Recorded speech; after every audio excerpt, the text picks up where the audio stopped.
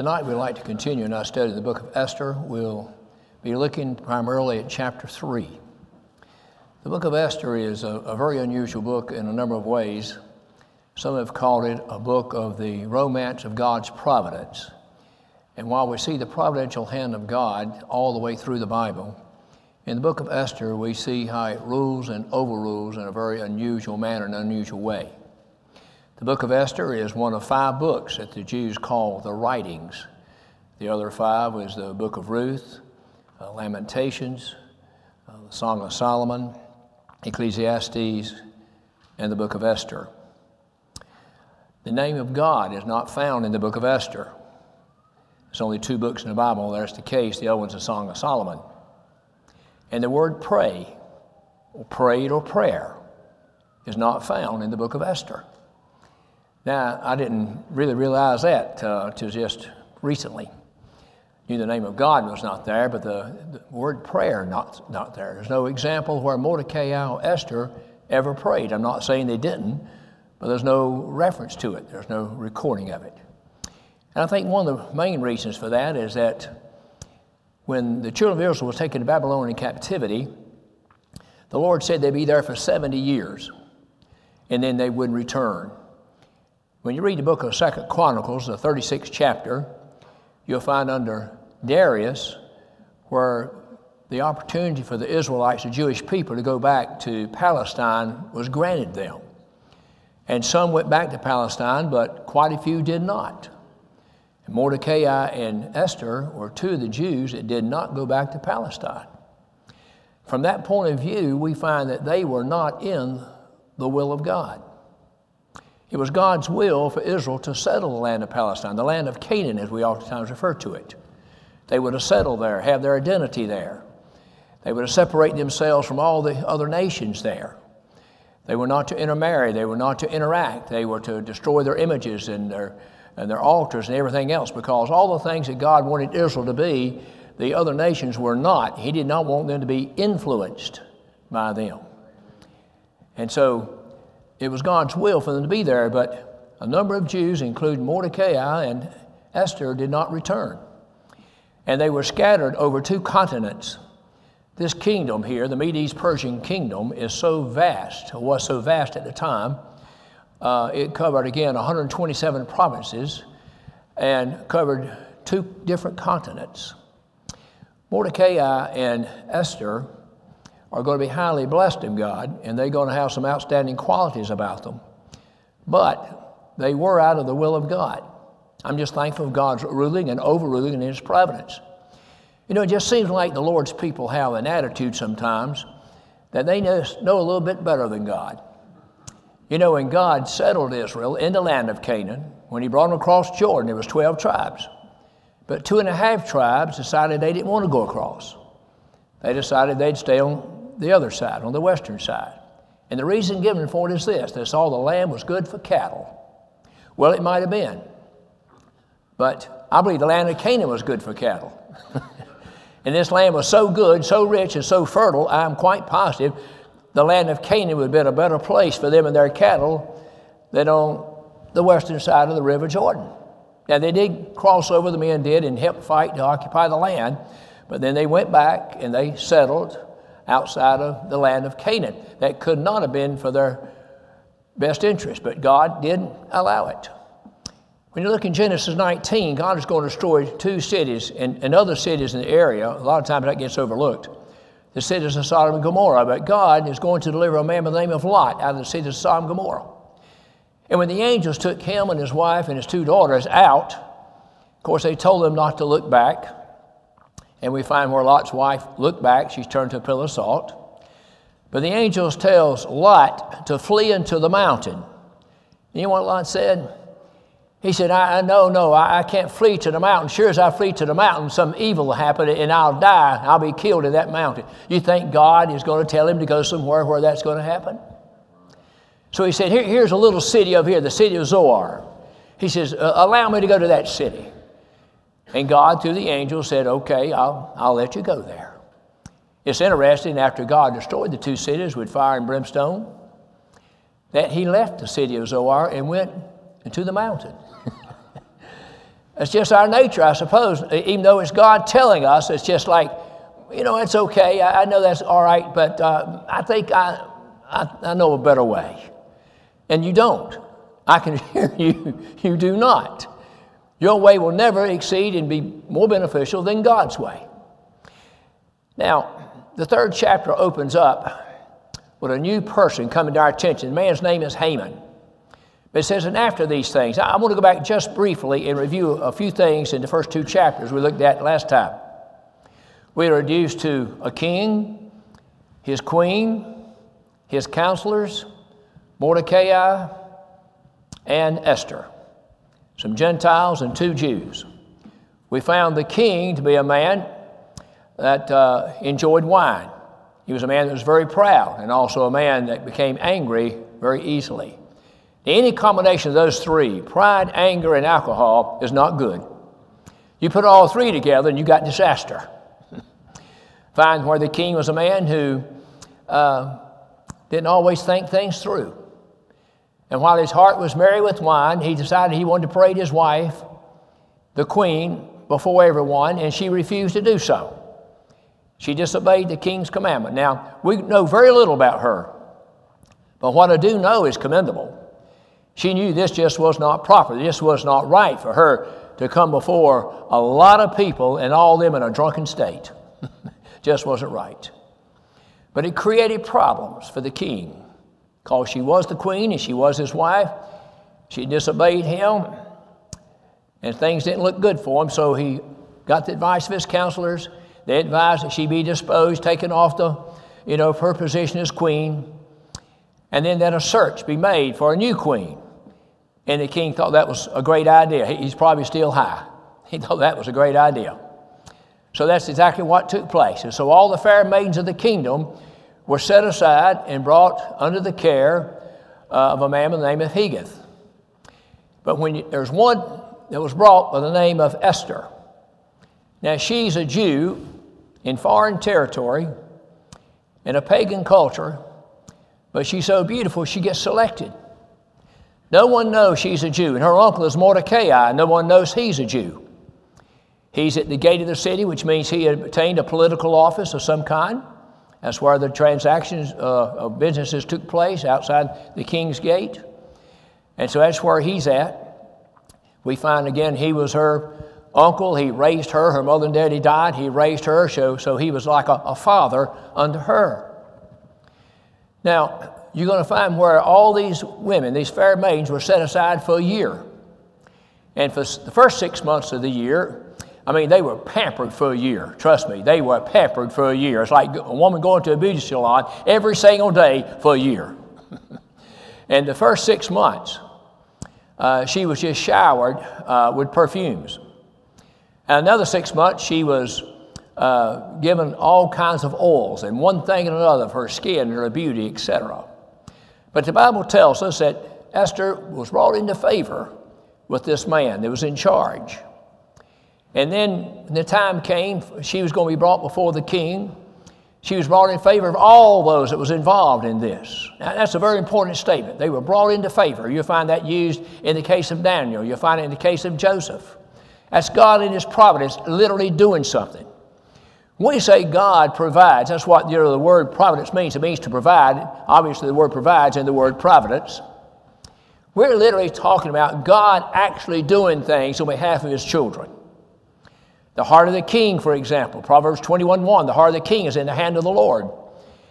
He takes that heart and he impresses that heart, impresses that mind. It's just like the rivers of water. He turneth whatsoever he pleaseth. That's just not figures of speech. That's real. These are real words describing what God can do and God has done throughout the history of mankind here upon the face of this earth.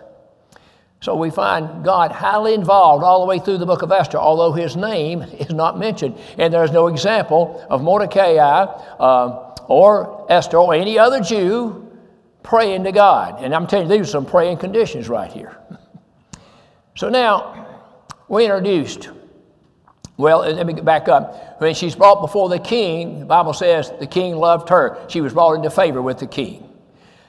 Now, as I mentioned a number of times before, how in the world can somebody like Joseph, who was a young Jewish boy that was hated and envied, and his brothers put him in a pit and then sold the Ishmaelites down to the land of Egypt, how in a few short years could this man be elevated to be second in command of the most powerful country in the world at that time, that is the Egyptians? It's incredible and amazing.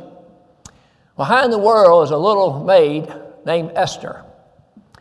How in the world, as she was in the land of the Medes-Persian Empire, being one that was brought there, actually there as a result of being took into Babylonian captivity, and then they were all scattered, how in the world is she going to be able to wind up being the queen of this king? Well, of course, only through the operation of God, only through God's providence, because things like this take place and things like that happen. I thought of Elder Guy Hunt. Now, a lot of you knew Elder Guy Hunt down in Alabama, a wonderful primitive Baptist preacher. Sat in the sound of his preaching many times. My heart's been warmed and was edified many times. Of course, he's passed away to be with the Lord now. He got elected twice as the governor of the state of Alabama. He didn't even have a college education.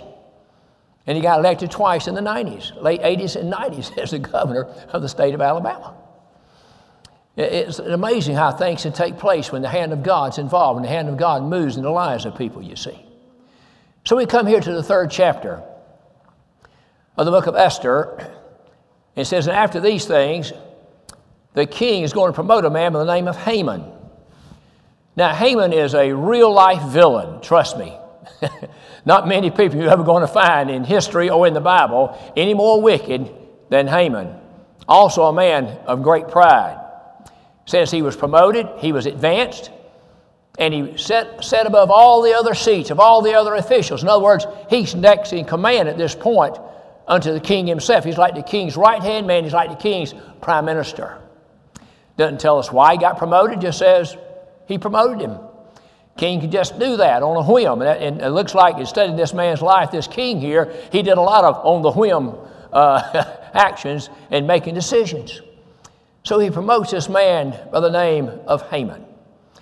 Now we're told that Haman was an Agagite. That means he was a descendant of the Amalekites. That's very important. The Amalekites first come to our attention in the book of Exodus, 17th chapter of Exodus. And here you're going to find when Israel comes across the Red Sea into the wilderness, they face their first battle. And the first battle is against the Amalekites. This is that familiar battle where Moses went on top of the mountain and sat on a rock, and you had Aaron on one hand and Hur on the other. And as long as his hands was lifted up, then Israel, won the battle. It swung in their favor. But if his hands came down, then the battle swung in favor of the enemy. So Aaron and Hur held his arms up. Such a beautiful picture, of the support that the man of God needs from the people of God. When the battle was over and Israel won the battle, God instructed Moses to write that he would make war with the Amalekites from generation to generation, and he would utterly put out the remembrance of the Amalekites forever. Now God had Moses write that down, literally. Over in the book of 1 Samuel chapter 15, Saul, the first king of Israel, is going to go out and do battle. He's going to go out and do battle against the Amalekites. God instructs him to destroy every Amalekite, every single one of them. He's to bring back no spoils of the victory. He's to destroy everything. Well, he won the battle. He won the victory by God's help. But when he came back, he brought the king with him. And he brought back the very best of the oxen and the sheep. And Samuel comes on the scene, and when he does, the first thing Saul says is, I've done what the Lord told me. I've been obedient to the Lord. The Lord does not accept partial obedience. And this is exactly what Saul did. And so Samuel responds by saying, well, if that's the case, and why do I hear the lowing of the oxen, the bleating of the sheep? I wouldn't hear the sound of these animals if you'd done what God told you to do, because you were not to bring any animal back. You to slay every single animal and every single Amalekite. Had Saul done that, Haman wouldn't be here. Anytime we fail in the slightest degree to do what God tells us, it's going to come to pass. Something is going to reflect that down the road somewhere in our lives, you see. You're going to find where the Amalekites came through Esau. Esau's a twin brother, obviously, of Jacob. And we know the conflict that Jacob and Esau had throughout the years, right? And then when Saul is slain, a man comes and tells David what happened. And he tells how he came upon Saul and how Saul, was there. And he took and slew Saul because he knew he was the enemy of David. And David asked him who he was. You know who he was? He was an Amalekite. David ended up slaying him. That was the wrong thing for him to say. He was an Amalekite. That's who Haman is. He's a descendant of the Amalekites. And this man is very wicked. If you read Proverbs chapter 6, verse 16, you'll find 6 things the Lord hates, and the 7th is an abomination in his sight. You'll see all 7 of these playing out in the life of Haman. A proud look, he that speaketh lies, has feet that swift to run to wickedness and mischief, a heart that devises evil imaginations. He that soweth discord among the brethren, just to name a few. You read that, and you find every single one of them in the life of this man here. Now the king commanded that everybody should bow and do this man reverence. Well, they all did but one man. His name is Mordecai. He will not bow to him. Now, you might think at first hand this is because he's very familiar with the 10 Commandments, of course. And the first 2 commandments is, thou shalt have no other gods before me, and thou shalt not make any graven image, anything in heaven or earth beneath the earth. And that is absolutely true. But that's not what the case is here. Just to bow before somebody did not mean that you had another God besides the true and living God. It did not. I find in Genesis 33 where Jacob meets his brother Esau. Now remember, he's been fearful of Esau for a long time because he had deceived his father. He took the birthright belonged to Esau. And now he knows that they're about to meet. And when they meet, he's going to get a surprise reaction. He's going to find that Esau now is very favorable toward him.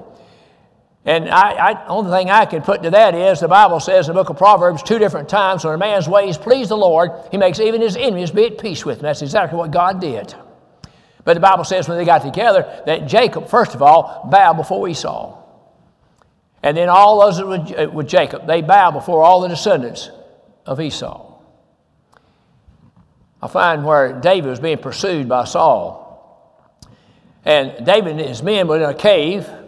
And Saul then also came in the cave, not knowing that David then was in the cave. And while they slept, David's men encouraged him to slay Saul. It says, this is your opportunity. God has so arranged where you now have the opportunity to slay him and you'll not have to flee any longer. And David heard the words, but the Bible says his men were stayed by the words of David. They loved David so much, respected David so much, that when David says you should not touch the Lord's anointed, they didn't touch him.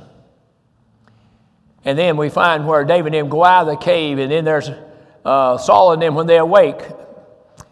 We find where they actually communicate with each other, and the Bible says that David, in speaking to Saul, bowed before Saul. He showed respect unto the Lord's anointing is what he's doing here. He's showing, he wasn't worshiping Saul, he was showing respect unto God's anointed. And while he knew that Saul was his enemy, he also knew that he was the king of Israel. And from that point of view, God's anointed. And therefore, he would not harm Saul. He'd have another opportunity. He'd have 2 golden opportunities to do away with Saul and not have to fear him anymore. And neither time did he take advantage of it. But we see him bowing, you see. When Abraham negotiated with the men of Heth, when his wife Sarah died, you read in Genesis chapter 23, while he's negotiating for a piece of land to bury his wife Sarah, the Bible says that Abraham bowed before Heth. He wasn't worshiping Heth, but he was showing respect unto Heth. And in their negotiations about this, he ended up buying a piece of property, buying a piece of land there, and burying his wife Sarah. So the fact that he wouldn't bow is not because, I don't believe it's because it was a violation here of the first 2 of the 10 Commandments. But you see, I believe Mordecai knew that Haman was an Agagite. a descendant of the Amalekites. And he knew what Moses written down. He knew what God had Moses pinned down upon these people. They were God's enemies, and God had promised to have war with them from generation to generation, and he would blot out the remembrance of the Amalekites over a period of time. If Saul had done what God told him to do, we wouldn't be reading this. But he didn't do it. Anytime, I emphasize again, anytime we fall short of what God tells us, there's going to be consequences. God doesn't want lackadaisical obedience. He doesn't want partial obedience. God wants a fully committed obedience on behalf of his children. So, we find Mordecai will not bow to him. And this really gets under the skin of Haman. Notice, now it came to pass when they spake daily unto him, and he hearkened not unto them, that they told Haman to see whether Mordecai's matters would stand, for he had told them he was a Jew. The men, the other people around there, noticed he was the only one standing. Everybody else bowed, so they asked and talked to Mordecai about it. And he revealed for the first time he was a Jew. Now I mentioned last time, for Mordecai and Esther to be Jews and to keep the laws of God like Daniel and the Hebrew children did, it would have been extremely difficult for them to have done that and remain hidden that they were Jews. So I know they were not as committed to that as Daniel and the Hebrew children were. Again, they were out of the will of God. They should have went back to Palestine, should have went back to the land of Canaan. But see, they'd learned how to shopkeep here from the Gentiles. And they liked what they were doing here better than what they were doing before they was led away into captivity. So they just made a choice to stay. There was many others. In fact, I believe there was more that stayed than went back. But the two people we're talking about right now is Mordecai and Esther. Esther is the queen. Mordecai is not going to bow down to Haman when he comes by. Everybody else does. He's the Lone Ranger from that point of view. He's the man that's standing here. So it's real clear, that Mordecai was not bowing down. And so they talked to him about it and wanted to know why. And now for the first time he reveals that he's a Jew. Now that took a lot of courage. Mordecai, I don't think, had any idea what he was doing here was going to have such tremendous consequences on the entire people, his people throughout the provinces, but it will. He also could lose his job, and he could also lose his life. He could lose his liberty. He could be put in prison because he is violating and disobeying the king's command. Notice what it says here in verse 2. They were all to bow and reverence Haman, for the king had so commanded concerning him. But Mordecai bowed not, nor did him reverence. He would not do it. Now, Haman was full of wrath. Look in verse 5. And when Haman saw that Mordecai bowed not, nor did him reverence, then was Haman full of wrath. Haman was a little man with a big position. Now, I don't know what his stature was, but he was little from the standpoint of his attitude and what bothered him and one thing and another. Everybody else is bowing down. What's the big deal if there's one man that doesn't? And he thought scorn to lay hands on Mordecai alone, for they had showed him the people of Mordecai. Wherefore Haman sought to destroy all the Jews that were kept throughout the whole kingdom, even the people of Mordecai. Now the person he's got a beef with is one man named Mordecai, but when he finds out he's a Jew, he's going to take it out on every Jew that's in that kingdom. In other words, he wants to exterminate the Jews. He wants to see them all perish. Now this is not the first time this has taken place. But there's a text over here, I believe it's Isaiah 54:17, where the Lord said, no weapon that is formed shall prosper against thee. No weapon that is formed against thee, thee is Israel, no weapon formed against thee shall prosper. And no weapon has ever prospered against the Israelites to cause them to totally be banished and perish from off the face of this earth. It's been tried numerous times. The Babylonians tried it, it didn't work. The Assyrians tried it, it didn't work. The Egyptians tried it, it didn't work. Remember how it goes in Exodus chapter 1? Remember when the Pharaoh looks out and sees where the Israelites have multiplied to such an extent that he's got a great fear if they go to war, the Israelites will join the enemy and would overpower them, so he wants to diminish their numbers. So he causes the taskmasters to put heavy burdens upon them. And the more they afflicted them, the Bible says, the more they multiplied. It just had the opposite effect. Then he went to the midwives and said, when you do service to a Hebrew woman, says when she's about to have a child, if it's a male child, you're to kill that male child. Let the female go, but the male child must die. The Bible says the midwives feared God more than did Pharaoh. When Pharaoh inquired about it, their reasoning for this is that the Israelite women are more lively. More lively, stronger, energetic, whatever. By the time we get there, it's too late. They've already had the child. I'm sure Pharaoh saw through that. But nevertheless, he came up with a third plan. And this time he gave the command to all of his officers, all the Egyptian people, that when a Jewish woman had a child, if it was a male child, that male child was to be drowned in the Red Sea. Didn't work. A little baby was born there, which was Moses. And God would use this little baby Moses, that his mother took him and put him in an ark of bulrushes down in the river. And Pharaoh's daughter comes walking by, hears a cry, investigates, finds out it's a baby boy. She's going to take it in. She's going to adopt this baby boy. And his own mother is going to nurse him and take care of him. And she's going to pay her to do it. And she never does know that that's Moses' mother that's doing all that. So people have tried. Nations have tried. You find in in the 20th century, Hitler and the Germans tried it. No weapon that is formed against thee shall prosper, never has and never will. The Jews have been a hated people for centuries for a number of reasons. And one of the reasons they've been hated is because God gave us the Bible through them. Do you know that? We have the written Word of God. It came to us through the Jewish people. These are Jewish writers who pinned down these words. God used Jewish people, with the exception of one or two Jewish men, to pin down the words of God. We have the written Word of God. It's come to us through the Jews. And somebody hates the written Word of God. You know who hates the written Word of God? The devil hates the written Word of God. Satan hates the written Word of God. Tried to reverse the Word of God in the Garden of Eden with Adam. He tells unto Eve, Eve tells him what God had told Adam about eating the tree of knowledge of good and evil. And the day he eats thereof, he would surely die. And he says, thou shalt surely not die. Just puts one little three-letter word, N-O-T, in what the Lord said and totally reversed it, right? And Satan's been doing that for 6 centuries, 6,000 years. He hates the Word of God. That's why when you go to a Bible bookstore, you have to look in the very back somewhere to find a King James translation now. They put all the perverted translations out there in front of you, and, trying to get God's people to buy something called the Word of God, but it's not the Word of God. It is not the Word of God. Translated to which language? And so, the devil hates God. He hates the Word of God. And the devil hates the Son of God. We have the Son of God through the Jewish people, do we not? The Lord Jesus Christ, the written Word and the living Word, have come to us through the Jewish nation.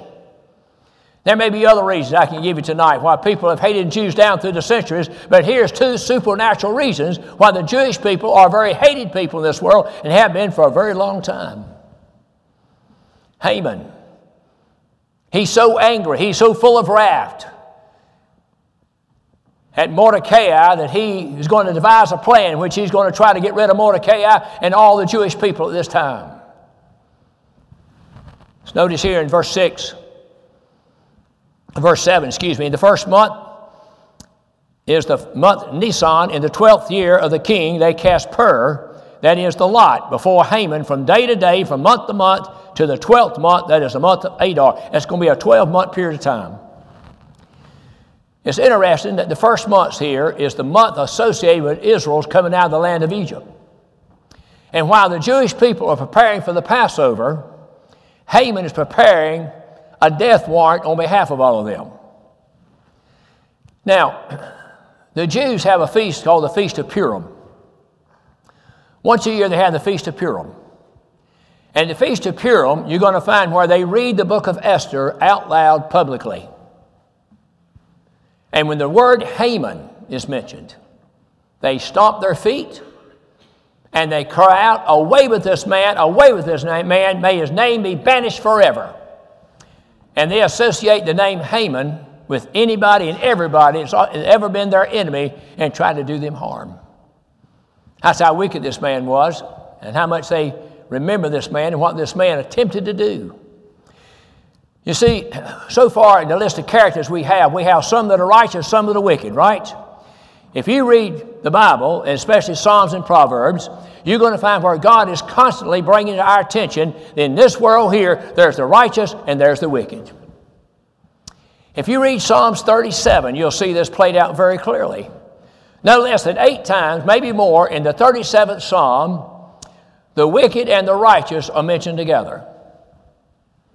In the 16th verse, it says, it's better that a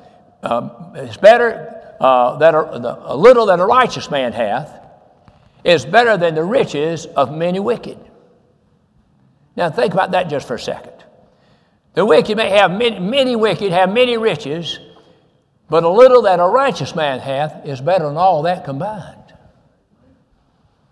A little further on, you'll find where David says, I once was young and now I'm old, and I haven't seen the righteous forsaken, nor his seed begging bread.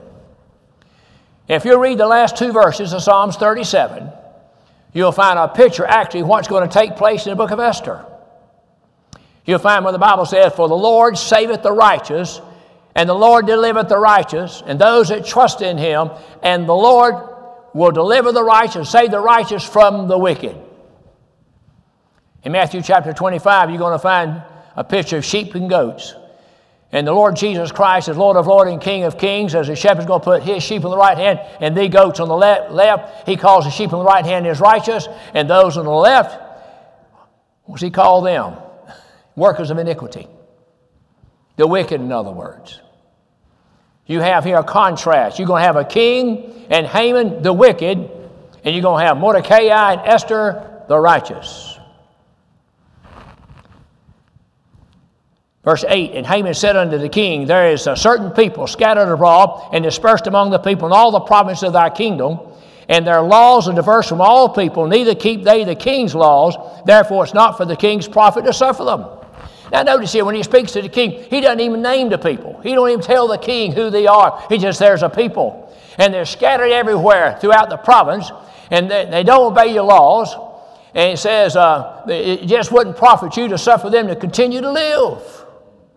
Now, you know, this reminds me of, I love to search the Bible for all the types and shadows of the Lord Jesus Christ.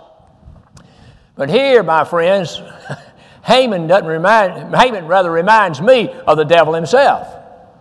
In John 8:44, the Lord Jesus Christ said that Satan himself was a murderer and a liar from the beginning. You're going to find right here where Haman is going to get a death warrant written up, you might say, for all the Jews. He's a murderer. And he also lied to the king. He said, the people don't keep thy laws. Well, I'm not going to say every Jew kept the law of the king perfectly. I'm sure they did not. But it was not a problem. If so, the king would have already known about it. The king would have already heard about it, you see. And he says, they just wouldn't profit you. Well, I'm sure they were profitable. I believe they were beneficial to the king. He didn't know anything about them. He didn't know who they were in one thing and another. But you see, the king is so careless about this, he's going to take his ring off and give it to Haman, have Haman write whatever he wants to write. In other words, he's going to give him a blank check of all people, and he is the enemy of the Jews, he's going to give him a blank check. He's going to give his ring, he's going to write the laws, he's going to seal it with the ring, and there was a law of the Medes and Persians. When a law had been established like it, it was irreversible. And I might say that one more thing concerning when Mordecai would not bow and do reverence unto Haman. You might say, well, that was an act of civil disobedience. It sure was. But you see, when the laws of God and the laws of man contradict and conflict, it's our responsibility to do the best we can to keep the law of God and not the law of man. And we're going to be increasingly tested in this in the days ahead, especially the minister of the gospel. Remember those midwives I mentioned to you earlier? Did they not disobey Pharaoh? They sure did. And we look over the book of Daniel, chapter 1. Did not Daniel, disobey the king's command? They were supposed to eat the very best of the king's meat and drink the very best of the king's wine.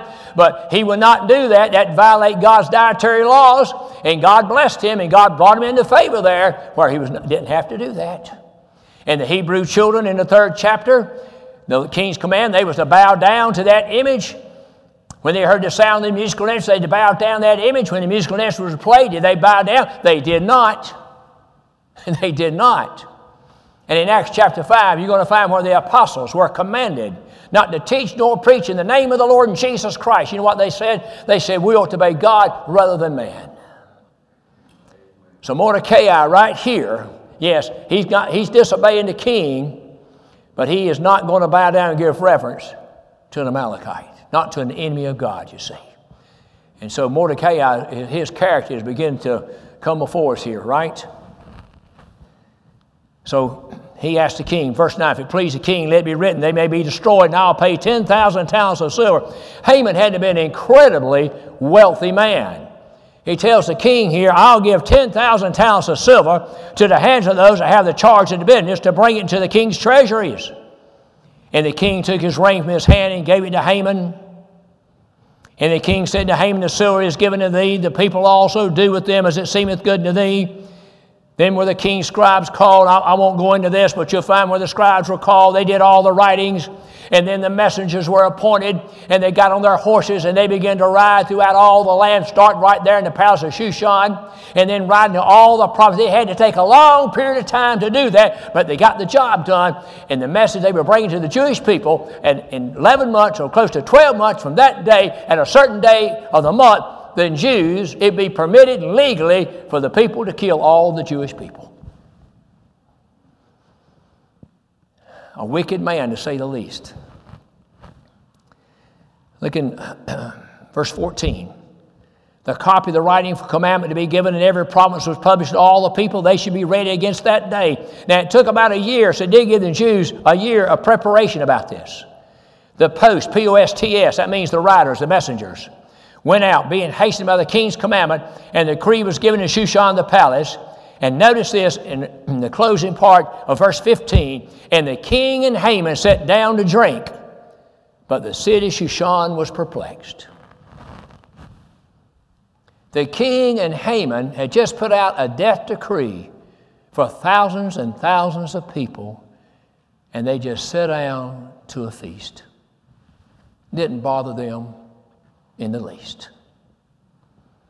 But the people of Shushan, Gentiles and Jews, were perplexed. Everything seemed to be going okay. See, Esther had been queen for 4 years. For 4 years, there had been peace. For 4 years, Esther had reigned as queen. For 4 years, Mordecai looked after the king's business at the king's gate. Everything was fine till the king appointed and promoted this wicked man by the name of Haman. And the people are thinking, no doubt, well, what's changed? What's going on here? Why has this decree been given, this decree been written, and this decree that this Jewish people, these were Gentiles who had good neighbors in those Jewish people, and they could not understand it. Could not understand it. And when they read that decree, it appeared to be hopeless, didn't it? It just appeared to be hopeless. What can we do? It's going to be legal. They can come and they can kill us. It's going to be legal. And we don't have an army. What are we going to do? And while they may not have known what they were going to do, there's a God in heaven, my friends, who knew what he was going to do.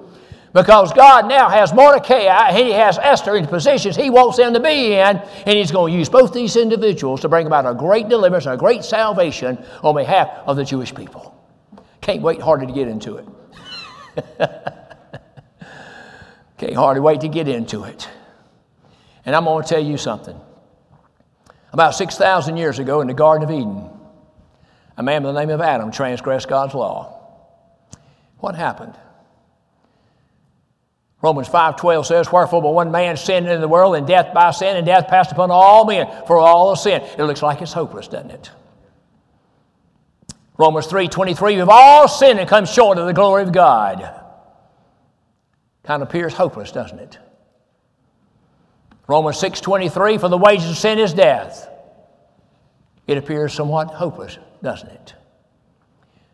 Twice in the book of Isaiah, you're going to find in Isaiah chapter 59, Isaiah chapter 63, where the Lord said he looked and there was none to help. There was none to help. It appears to be hopeless, does it not?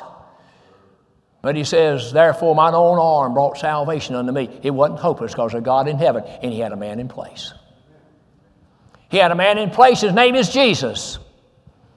And Jesus came at the appointed time, fully, totally, completely qualified to get the job done. And he turned a hopeless situation, my friends, into a total and complete deliverance on behalf of the people of God. Now that's an eternal picture. We're going to see the hand of God and His wonderful providence operating and will deliver His people here in a timely sense. And no weapon that's ever formed against Israel has ever prospered. I don't know what the future holds for these people, but I know this. No weapon that's ever been made has ever prospered against them. Go back and read the first 3 chapters. I think it may be beneficial to you. And for the next time when we meet, we'll be beginning in chapter 4.